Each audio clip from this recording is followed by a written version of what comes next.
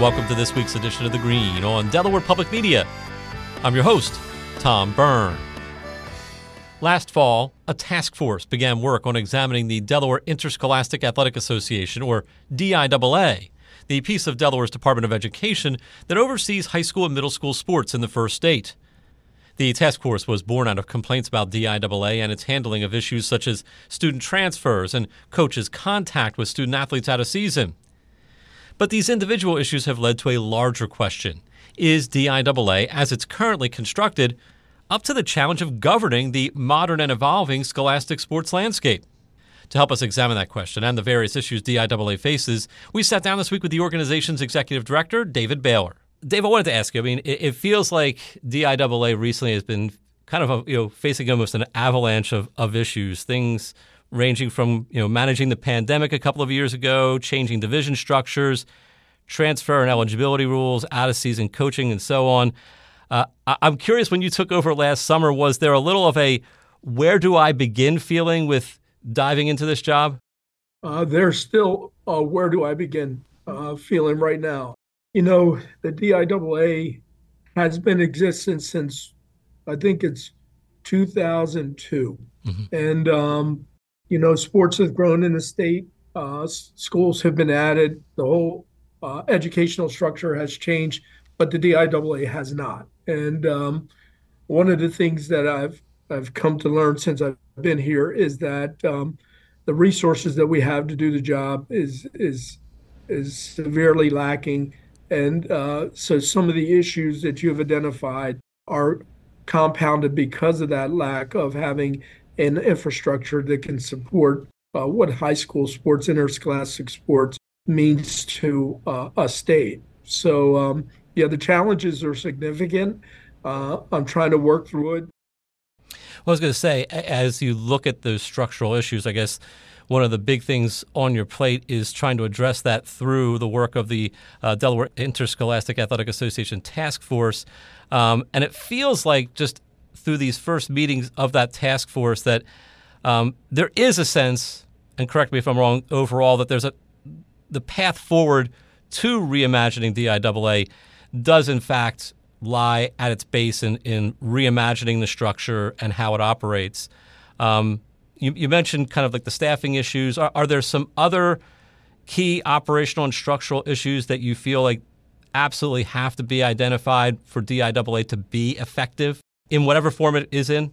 Yes. So currently, because we fall under the Department of Education in the state, we have to follow the administrative regulatory process, which has, as I've learned, is probably about a 3 to 4 month process to get a regulation either adopted or changed or rescinded. That can hamper the effectiveness of your operation. And we're finding that when we're dealing with everything from waivers, transfers, competitiveness, like, for example, as you outlined in the beginning of the opening of this segment, we've gone through realignment for football. There are some other sports that would like that, but to be able to take on those challenges, we have to streamline the regulatory process.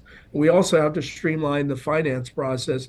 The finance process is cumbersome in that, to be able to get workers to work state championships and everything, you want to be able to pay them in a timely fashion.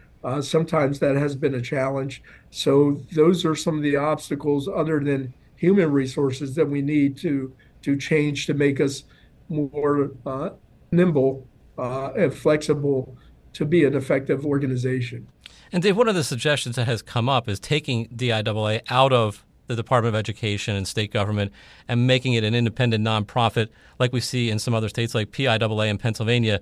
Do you feel like that move alone could solve many of these issues we're talking about and other issues that have come up in terms, with the Public Integrity Commission and other governmental entities that also, because of what you said earlier, are involved in this process? To answer your question, we are an overregulated organization. So yes, from a micro look at something, yes, removing us from DOE would solve a lot of those problems. From a macro look, you have to look at your funding So to be able to do that effectively and efficiently, and if the goal is to make us self-sustaining, we're going to have to need some kind of capital from the state legislature to get us underway. And then I would imagine if we got the proper capital and I was able to put together the proper staffing, there's two ways we can approach this. One is becoming like a majority of the states that have a 501c3, and you become your self-sustaining entity, which would help us in the regulatory process, the finance process, and be able to, I think, be more user-friendly to our member schools, right? In order for that to happen, we're going to have some capital from the a capital investment from the state legislature to get us underway. And that capital investment would allow us to become self-sufficient. And I think within 2 to 3 years at the most, we can be a self-sufficient entity like other states. Or if we stayed under Department of Education, it would have to be a hybrid, which would free us from a lot of those regulatory restrictions. And I guess if you wind up being an independent nonprofit, a standalone operation, I guess in some ways it also could affect the structural issue as well, right? I mean, theoretically, you could then maybe address staffing and start having the staff that you would want to have, again, assuming there's the funding to make that happen. But that would be, I guess, part of the process. You would be able to kind of determine what is the staffing we need and how to implement it the way that would be most effective.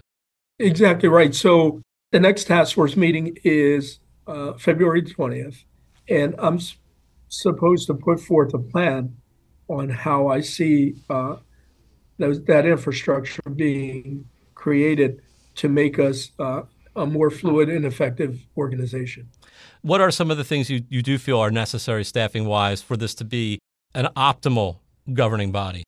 So structural-wise, one of the things I'm looking at is adding a finance marketing person to the team, a compliance director to the team, a liaison for each county, because that direct person would have direct contact with the member schools, and we'd be able to triage and provide a direct service in a more immediate fashion than we currently are able to.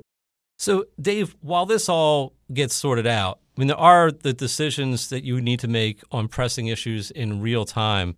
For example, what can you do in DIAA's current form to make transfer and eligibility questions work more smoothly for students and their families, as one example? Well, Tom, that's a challenge because just think of it this way: at any given time, or any given day, I should say, I could get between, say, a half a dozen to a dozen transfer waiver requests. Those are usually voluminous in the paperwork.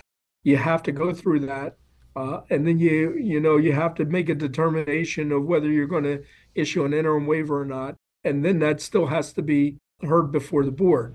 That's a time-consuming process.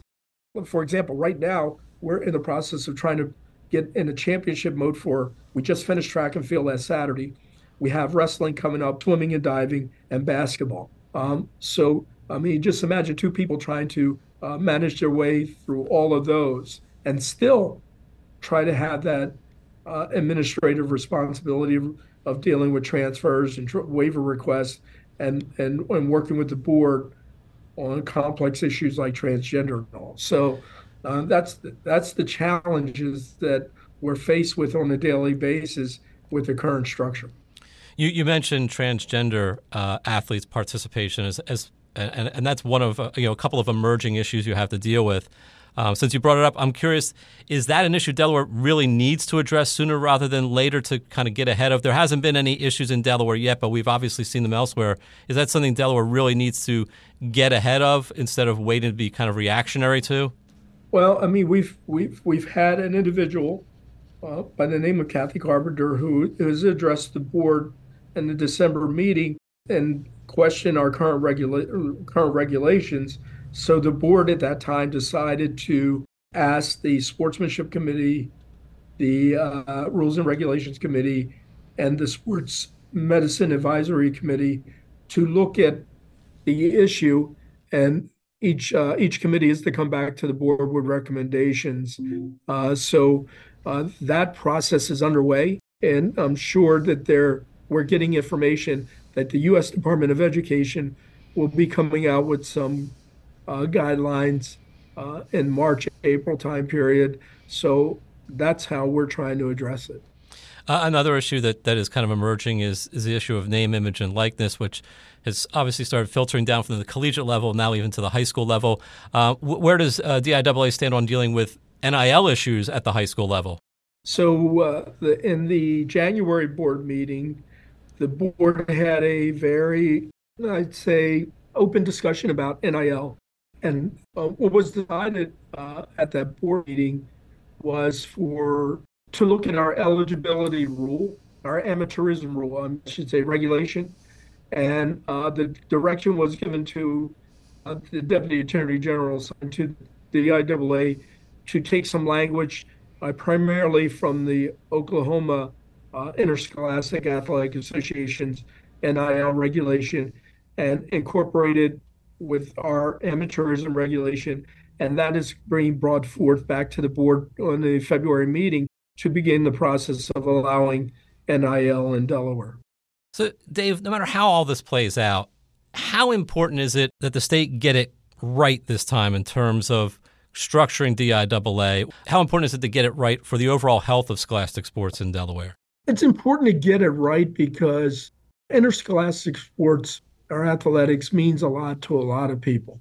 If you just think about it from this landscape, a lot of parents, as they were growing up, participated in their interscholastic sports in one fashion or another. Either they attended to support their school or they were student athletes. And, that kind of just continues to evolve and roll over generation to generation. Keeping kids involved and engaged in school activities, interscholastic athletics plays an important part of that. From my background as a former law enforcement officer, you would rather see kids involved in interscholastic athletics and supporting school events than hanging out on the streets. From a socialization development standpoint and being able to function later in life, learning the rules of being a part of a team and being a part of something that all plays hand in hand. So interscholastic athletics is important. It's a developmental function. It's a teaching function. And we have to do more in Delaware than what we're doing to make the experience better for everyone. That is the students, the coaches, the schools, the parents, and the community. And there's a lot of opportunity out here to help teach our young men and women on how to be able to function in life later by being a part of interscholastic athletics. So we're at a crossroads, we're at a critical point, and things need to change to make this opportunity better for everyone. Optimistic this process is on the right track?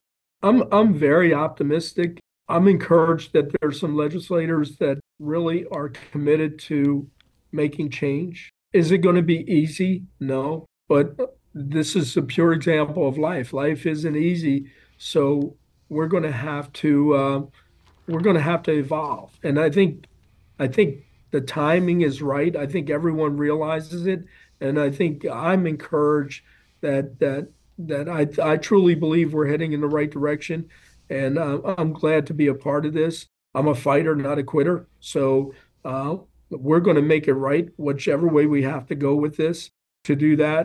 And I think the task force is an important part to this. Thanks to DIAA Executive Director David Baylor for his time this week.